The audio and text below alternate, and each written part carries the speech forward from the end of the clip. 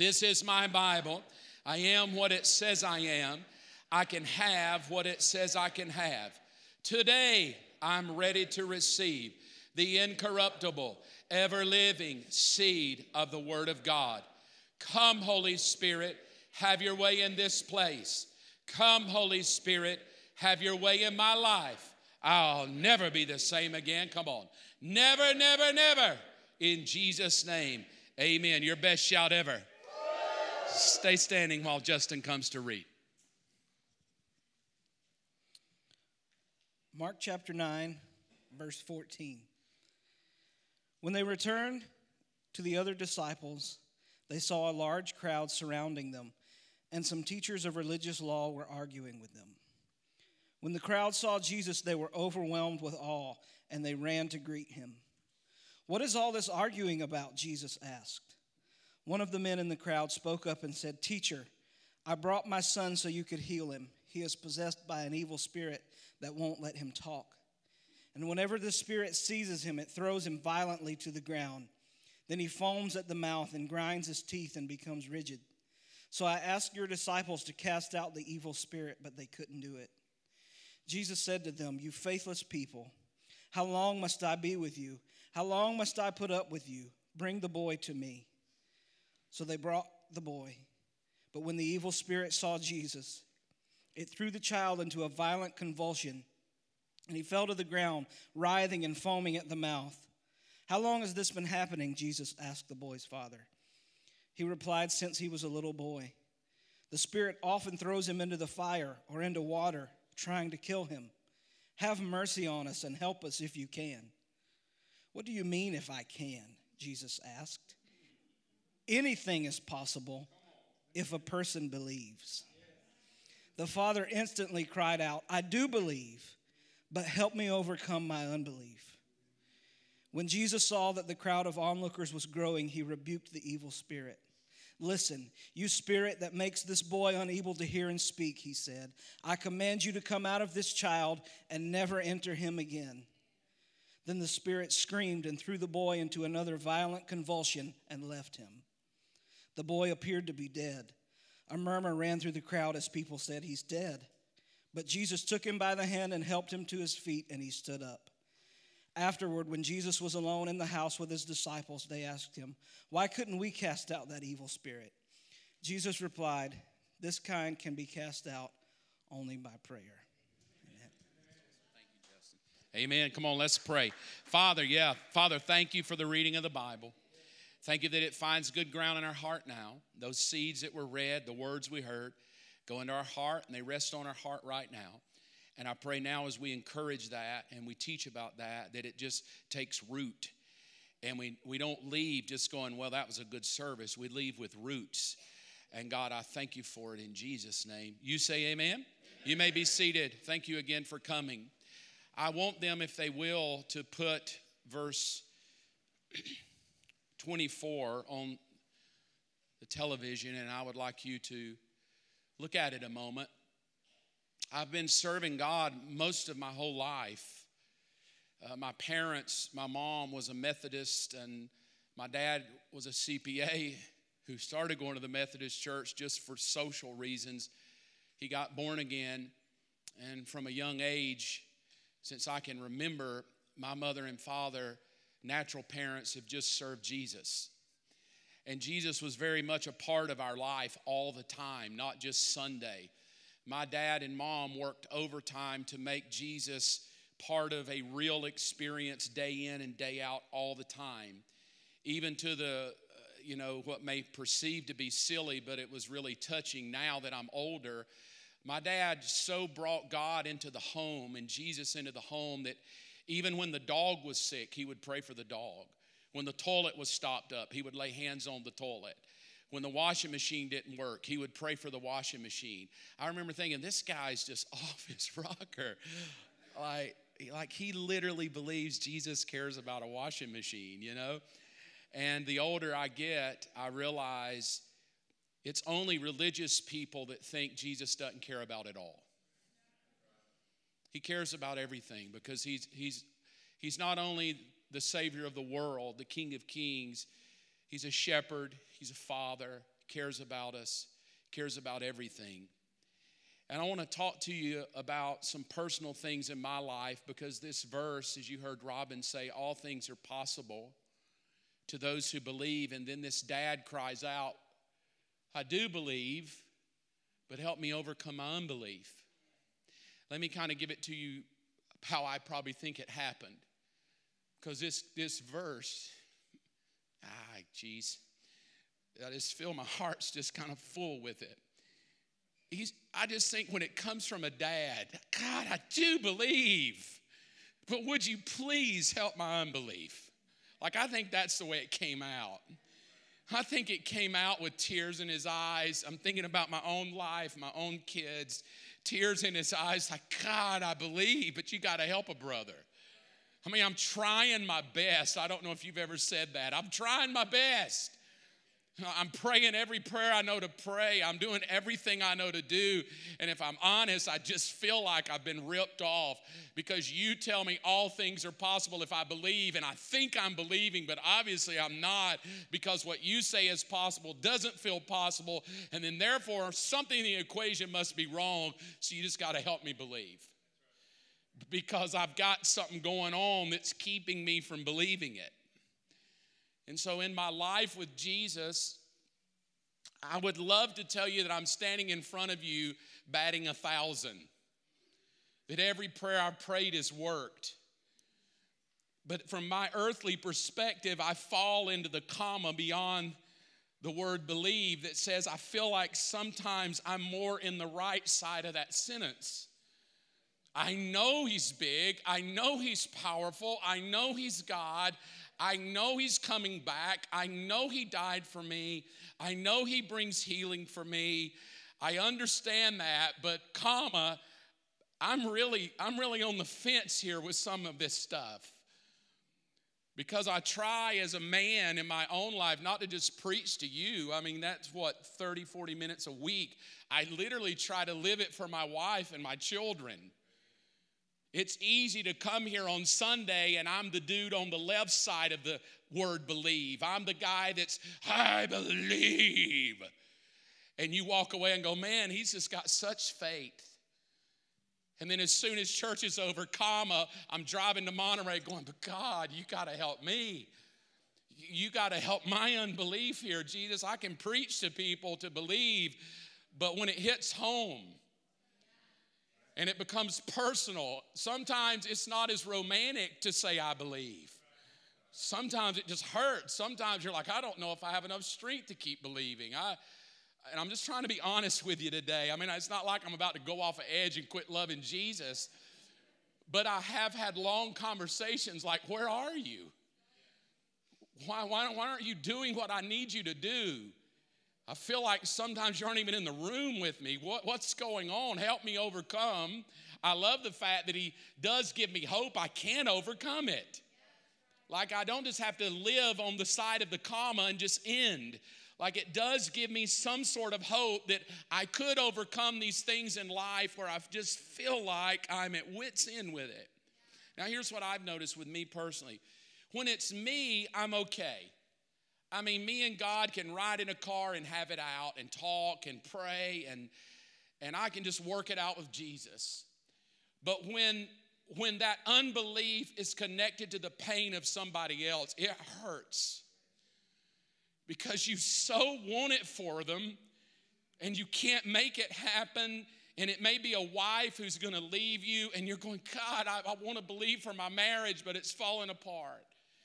It may be for a loved one who's been given a diagnosis of a disease and you're like, oh God, I don't mind praying for me, but oh God, this person I love. And now my unbelief, and this is the story because it starts out the father and then it ends, help my unbelief, meaning my believing is not about me, it's about my kid. I can't tell you in the 30 years I've been doing this thing we call church, I got my own battles, and I don't mind fighting them, and getting friends to pray with me.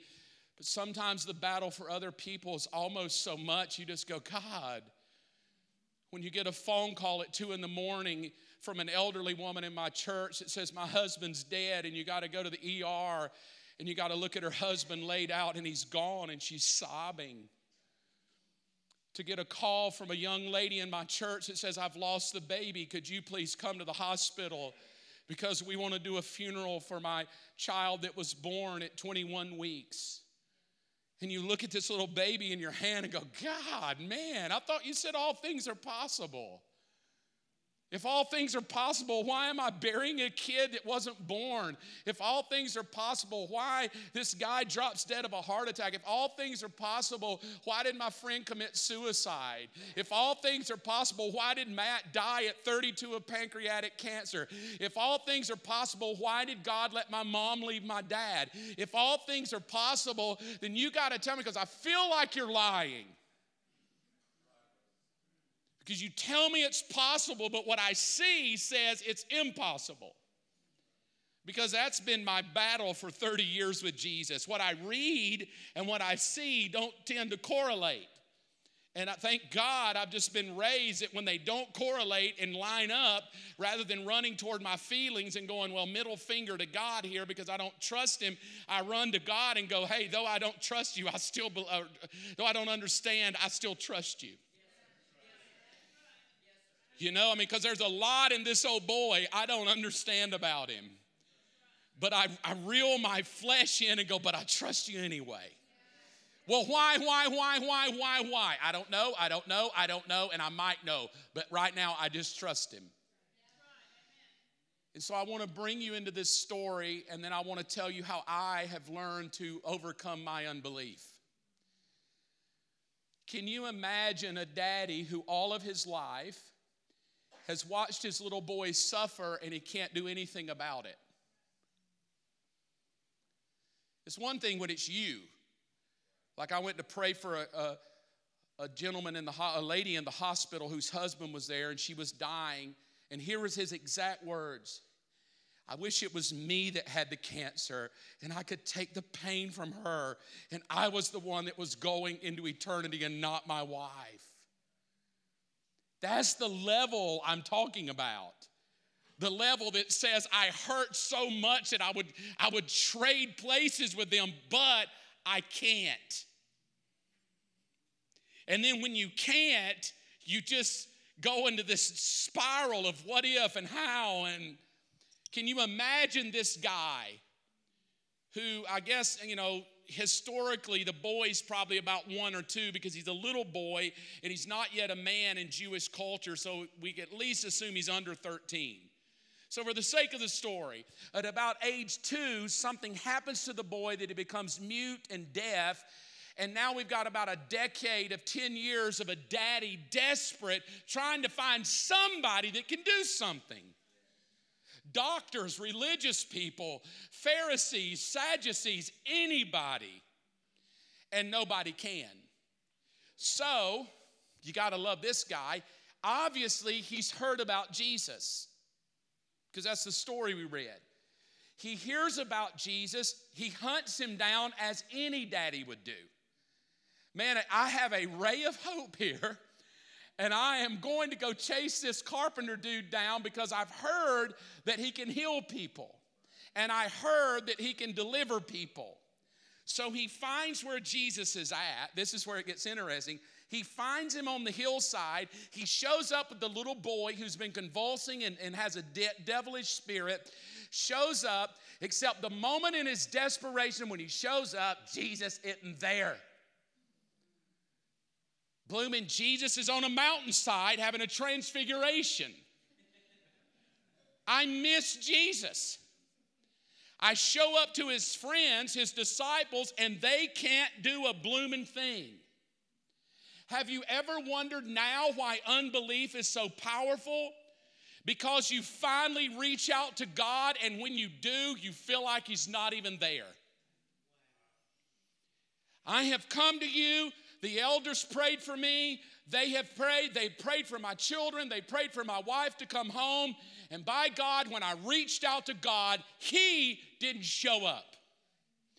And I have a record of people in my life who have reached out to God but have the testimony, when I reached out, he didn't show up. And they lose faith. And they feel like something's wrong with them. And they feel like God doesn't care about them. And they feel like they don't measure up. I'm sure this daddy probably thought, come on, son, we're going. Probably told mom, I'll be back later. He had great belief. Oh, sorry, Jesus isn't here. God. Hey, how about you guys cast the devil out of him?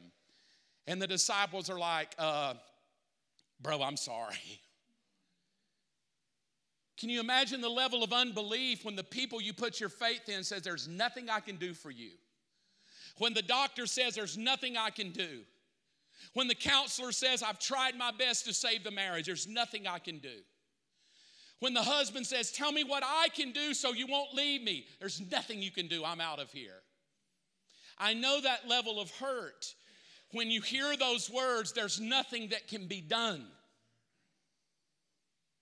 I guess the daddy could have just said, well, I tried, and go home. And walked off with the disciples going, well, a bunch of losers. I knew it was all religion anyway. They had nothing. But in some weird way, the dad is there arguing, and what happens is an argument breaks out between religious people and the disciples on why they couldn't do something about the kid. And I think that's a lot of religion, and that's why a lot of people just don't believe today. It's because we just sit around and argue on why somebody died, why they committed suicide, why do you think he left her and she left him, why, rather than really seeing the compassion of God change something. So they're arguing. It's not answering anything that the daddy's asking for. Jesus comes off the mountain, and I love only Jesus could do. What are you guys arguing about?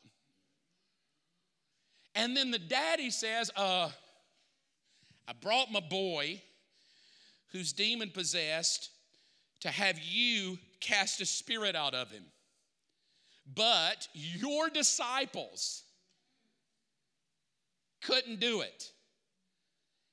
Have you ever been to a level of unbelief that you start blaming God for why it's not happening? Your disciples, meaning you should have instructed them how to cast out a devil. You should have anointed them how to cast out a devil. And now I've accused God because God's helpers couldn't help me. And there's a lot of people who don't believe in God because pastors, elders, leaders couldn't do anything, who represented God, but they were too busy getting money, too busy buying houses, too busy living the plush life to even remotely take time to pick up a towel and serve somebody to show them the love of Jesus. I feel like I was mad there. I don't mean to be bad.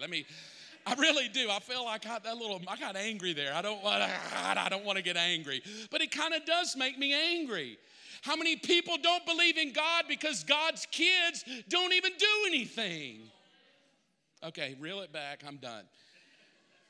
I'm trying to get you to a place to understand this. When this dad says, I need help, he really means it. He's reached out to Jesus, but he wasn't there. He reached out to his kids, but nothing happened. He reached out to the disciples. We can't do anything. So Jesus, I love how he just is so kind one minute and so truthful the next. Looks at his disciples. You faithless. I'm going to go Georgia redneck on you. You sorry? Dad, blame. Following me this whole time, can't even get it. Get over there a minute. I got something to do. Don't you know when Jesus wore them out, they probably like, oh, God. And then they probably could care less about the demon kid. They're over here now going, I didn't think I did anything wrong. Did you do something wrong? Because they don't really care about the kid. They care about their ego. I just got rebuked publicly by the Son of God. So now they're over here probably doing what we all do. My ego got hurt, and now I got to take care of self. And Jesus turns around and says to the daddy, okay, how long has this been happening to the kid? He goes, well, since he was a little boy. So can you imagine 10 years of this? And you're on the precipice of something happening. That's the excitement building in him. And I brought him to you so you could do something for him. And then watch. As soon as he felt this much hope, I'm actually talking to Jesus. He actually is taking time to talk back. He just rebuked the jerks that told me nothing could be done. My hope level has risen high. And then all of a sudden, with boy in hand, little boy starts going, that's the best I could do, the devil, right? It says he begins to convulse and foam at the mouth and fall on the ground and roll around on the ground. So you can imagine the moment daddy has this much hope, the devil's like, oh, hell no. Kid falls down, and now every bit of hope the dad had just went boom. And can you imagine the disciples who were on an ego trip going, oh God, that's worse. Thank God we didn't cast it out. I don't know what I would have done with that. The kid has no clue what's going on. He's just flopping around like a tadpole out of water. The devil's having a heyday. Jesus is rebuking religious people, and the dad's just sitting there like.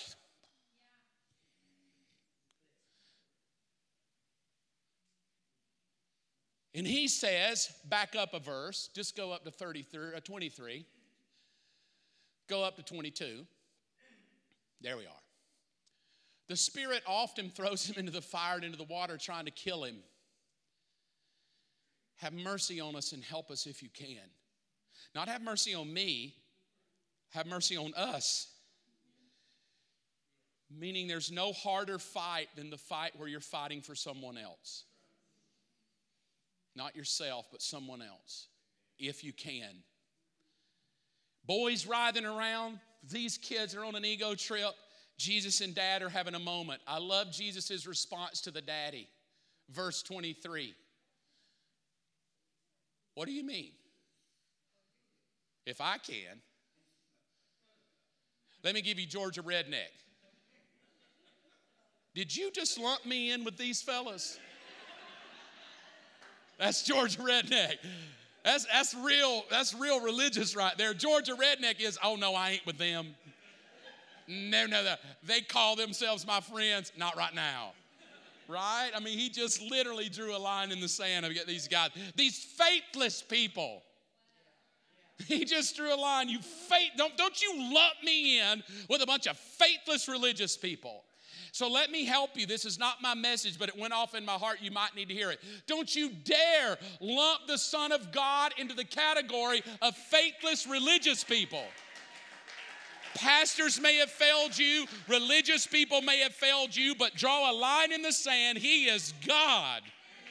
He will never fail you. He will never let you down.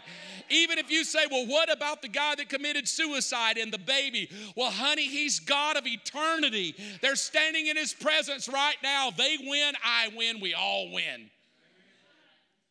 So now he says, oh, anything is possible if a person can believe. And I love the guy's comment, verse 24, which is where we've been. Oh, dude, I believe. But you got to help my unbelief because I've been hunting for you and couldn't find you. They couldn't do anything, I feel. This guy's rolling on the floor. This is what I've been dealing with for 10 years. I really believe you. Otherwise, I wouldn't have come, but I need you to hook a brother up and have mercy on me. And the story is he does. So I want to take about 10 minutes, and I want to tell you how Mark now, not the father, but me as a dad and a husband and a man has been able to overcome after the comma rather than get stuck at unbelief. So where I want to take you now is, hopefully that kind of set the moment of, I want to let you know you don't have to get stuck in the word unbelief. You may unbelieve, you may have some struggles, but I want to inspire you, you can overcome. So I want to take you through the journey of my life and help you do that. All right, so I'm going to give you 3 questions that I've worked out that have helped me overcome when I don't feel like I'm overcoming. And when I say that, I'm talking about burying kids, family members, tragedies, car wrecks, drug addictions, divorces, tragic deaths of people, addictions, all the things in my walk with Jesus that I have had to encounter. And I'm glad today that I can stand on this side of the comma and go, there have been moments I have felt my believing shrink, but I'm overcoming. I'm not saying I still don't have some moments, but I'm learning to overcome them. Number one question is this: did God really say? Because anytime unbelief starts rising, it's really going to be a battle between what you see, what you hear, what you feel, what you experience versus what he's really saying. And I have no other nicer way to say it to you than that. Did he really say all things are possible, or am I going to focus on them who said it wasn't possible? Am I going to focus on the kid who's rolling around? Am I going to focus on the people that are arguing? Or am I just going to go, well, if he said it, I'm going to believe it? It is the very first question that the devil throws to us in Genesis. Did God really say that to Eve? Did God really say it? It's the first question he offered to Jesus. If you really are, meaning did God really call you the son? I have found that between the comma of believing and the overcoming of unbelief is this question: you have to pull yourself back to what God said. Otherwise, you are going to be an emotional wreck. And you just have to go, by God, I don't care if everything on my left hand is screaming it's not true. I'm going to reel myself into God's word and go, it is true. He still heals. Well, 92 people died. Shut up. He's still a healer. If the whole world dies of coronavirus, he's still a healer. I got to reel myself back into that. Now, I walk this out in a personal way because as a preacher, I mean, some make a lot of money, but I never got in it for money, so that ought to help you. I didn't get in this to get rich. Come on, somebody. I got into it because I felt called. Well, because I didn't get in it to get rich and drive the best of the cars and all of that stuff, I have struggled in my belief that did I do the right thing for my family, because I always feel like a day late, a dollar short, and I never have enough money.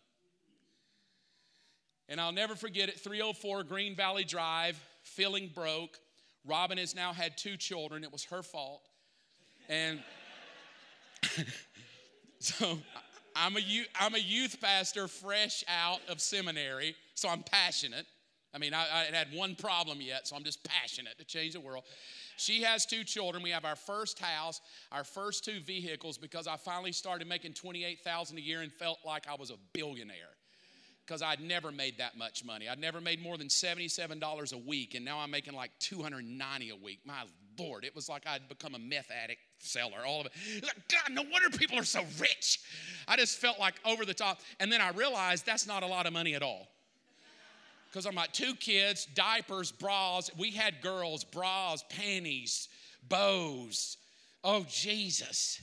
Why couldn't I have a kid where I could just the same underwear every day? Shave the boy's head. He doesn't need to have all that stuff. But no, I had 4 children. It's like God's going, see, I want you to trust me with money. I'm like, Jesus, $290 for a haircut versus go outside, I'm going to shave it, right? I'll never forget, I was frustrated. Robin knew, probably most of my life I was frustrated about money. I'll never forget when I walked out to the front porch of 304 Green Valley Drive, I opened up the front door. This is weird. I opened up the front door and I, to the top of my lungs, screamed, "Get out of my house!" Not to my wife or children. To the devil who was tormenting me emotionally about my ability to have a good life trusting God. Get out of my house. I will never lack one thing. God is my resource. God is my provider. God is Jehovah Jireh. And then on 304 Green Valley Drive, front porch, I command the blessings of God to come to me. And then I shut the door. That was 1994. I will tell you that the blessings of God came. No, I didn't become a millionaire. I learned how to trust what God really said versus what I felt. And there is nothing that can compare to that. When you begin to say what God said is my reality, not what I feel. Number 2, the question is this: do I trust God or myself? Because you'll never overcome unbelief as long as you are your best backup plan. And a lot of times we humans don't mind reaching out to God, but I got my hand in my back pocket on me. Just in case he doesn't come through, I have a backup plan called me. And sometimes our backup plan is the first plan, and God's in our back pocket going, well, if I can't work it, man, I might reach out to God. And so what I had to work out is, do I trust God or myself? Let me tell you how this revelation came. Robin had Olivia. That was our first child. And Olivia slept in a bassinet right beside Robin. That's before Olivia got in the bed, and then all other kids got in the bed with us, and we just all slept like the Waltons.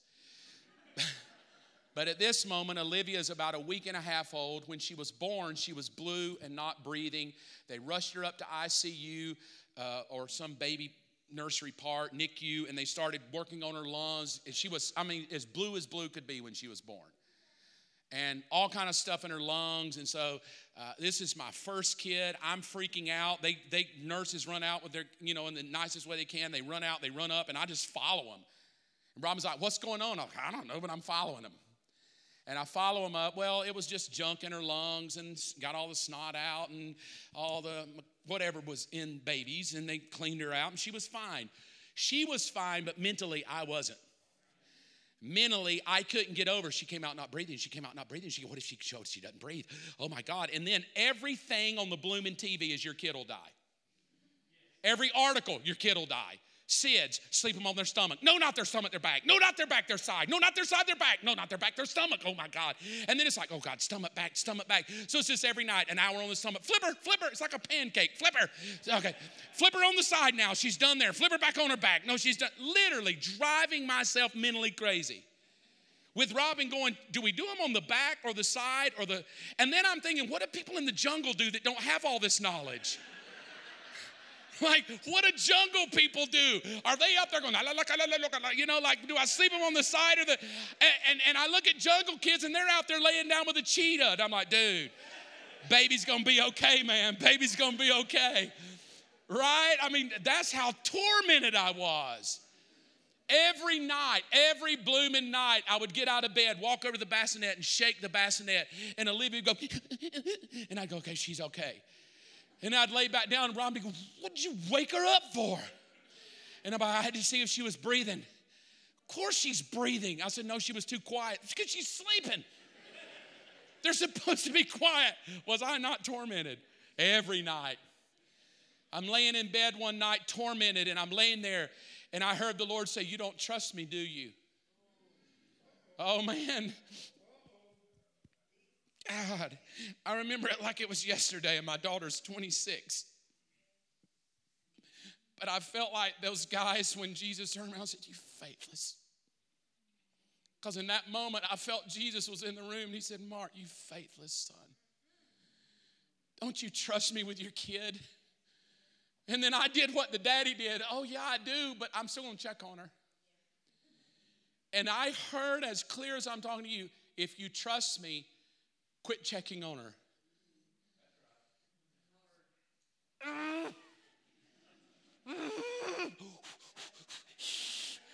Right? I'm not even joking. I am in a torment of, am I going to trust God or myself? Now here comes the battle of unbelief. Is this God telling me to check her or me? Because what if I don't check her and she dies, but that was God telling me to check her? Or is that the devil telling me to check her because he doesn't want me to trust God? Right? That's exactly where I went. Okay, I'm going to go trust her. No, that's the devil telling me. But what if it was God telling me to go do it? Because she really is going to die and I need to do the flip. Oh, God, no, that's the devil. No, it's God. It's the devil. It's God. It's the devil. And I'm laying there going, devil, God, devil, God, devil, God. It's funny now. There was not a blooming thing about it funny. I know now why people become addicts. Because it was tormenting to lay there every night. And I'll never forget, I heard this. If you trust me, don't get out of bed. Jesus. And I laid there for 6 hours tormented. Am I going to trust God or me? Because I'm really good at trusting me. I can do this. I can stay tired. It's worth it. What if, what if, what if, what if, what if, what if, and what if? And thank God Mark Evans laid there and didn't get out of bed. And I fought like tooth and toenail to stay in that bed. I'm like, my God, you're not getting out of this bed. Shut up, Mark. Really, you're going to lay here and you're going to trust your father. And then the lie, what if she dies and it's your fault? You'll have the guilt on you the rest of your life. See, when the daddy says, help my unbelief, he really means it. And in that moment, praise his holy name. I woke up the next morning and thought, oh, God, the peace that comes when you trust him. The peace. And from that day to 4 daughters later, I never had to get out of bed and try to check again. I just had to trust God. And I'll tell you what happens when you do. Jesus, there's nothing more peaceful, nothing more comforting than just to trust him. When you have no reason, no feeling to, no circumstances, I just bloom and trust my daddy. What if it goes wrong? I trust him anyway. And the third question, Michael, come on up if you will. The third question, this is something I ran to get over my unbelief. Am I restless or resting? I was dealing with fear in my life, bad fear, personal fear, from some things that were just mentally struggling in life. Am I a good daddy? Am I a good husband? Have I been a good father? And I was in the shower struggling with fear. Robin can tell you my story. I wrote a book about it. But literally, I would cry all night, so afraid. What if I die? What if she dies? What if my kids get in a car wreck? What if she gets in a car wreck? What if cancer? Oh God, just every day on the news stuff. I couldn't even go into hospitals and pray for people because I'd feel like I was having a panic attack. Like I would sit at the door of a hospital and go, I can't go in. I mean, I'm a pastor. I got to go pray for them. I'm going to go in. I'm going to go in. Literally, I don't know why anybody follows me today, but it's like you might think I'm some great man of God. I'm like, dude, all I know is I need him. Help my unbelief. Can you imagine having a pastor? Pastor, could you come to the hospital and pray for us? Yes, I will. I'll be right there, and I will use my Jesus anointing to bring some peace. I park at the hospital. I get to the front door. I'm like, I can't go in. Oh, God. Oh, Jesus. Literally, I'm not even joking with you. Like panic attacks to go into a hospital and pray for someone because the machines, beep, beep, beep, would just mentally throw me for a spiral. I know what it's like to have panic attacks. I know what it's like to feel like the world is caving in on you. And where's God? And I'm in a shower one morning, and this is what I said. God, man, I know you got to help me. I'm doing all I know to do, and this is what I heard. You're not believing me. I was in a shower. I still remember right where I was at. And I heard the Lord, you're not believing me. Remember, all things are possible if you believe. You're not believing me. I said back to him, because every human loves to argue with him and try to win. Yes, I am. I am believing you. And put up Hebrews chapter 4, verse 4. I think I got to. Because in that moment, in that shower,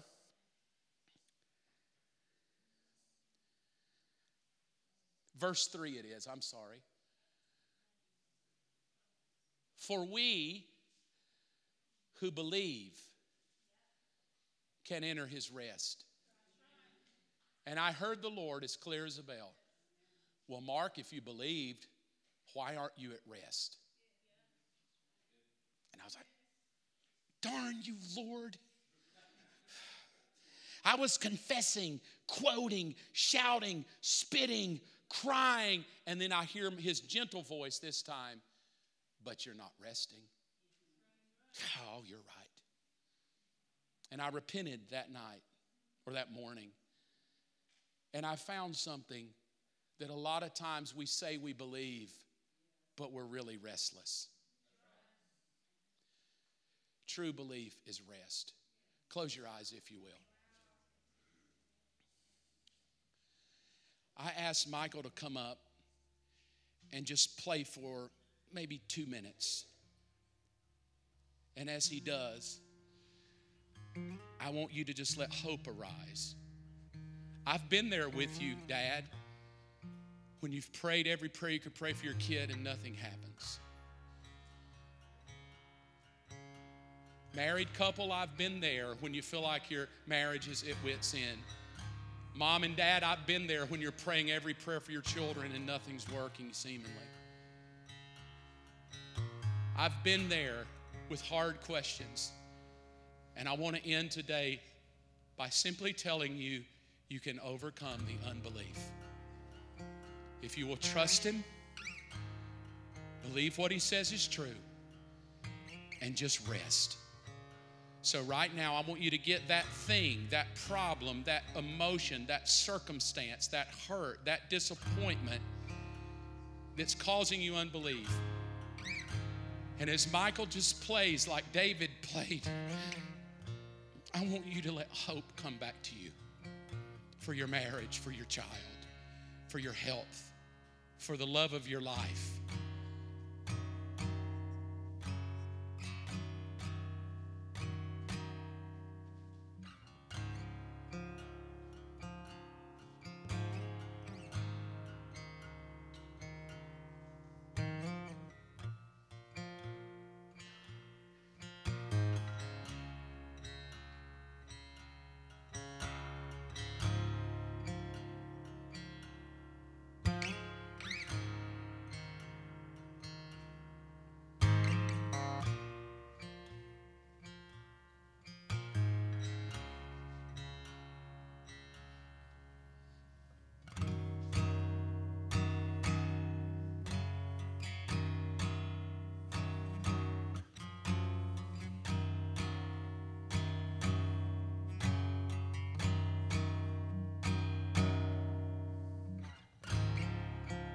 I will give you hope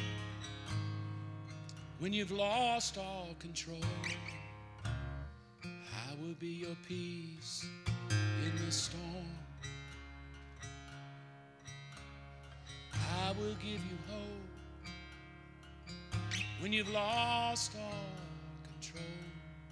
I will be your rest in the middle of the storm.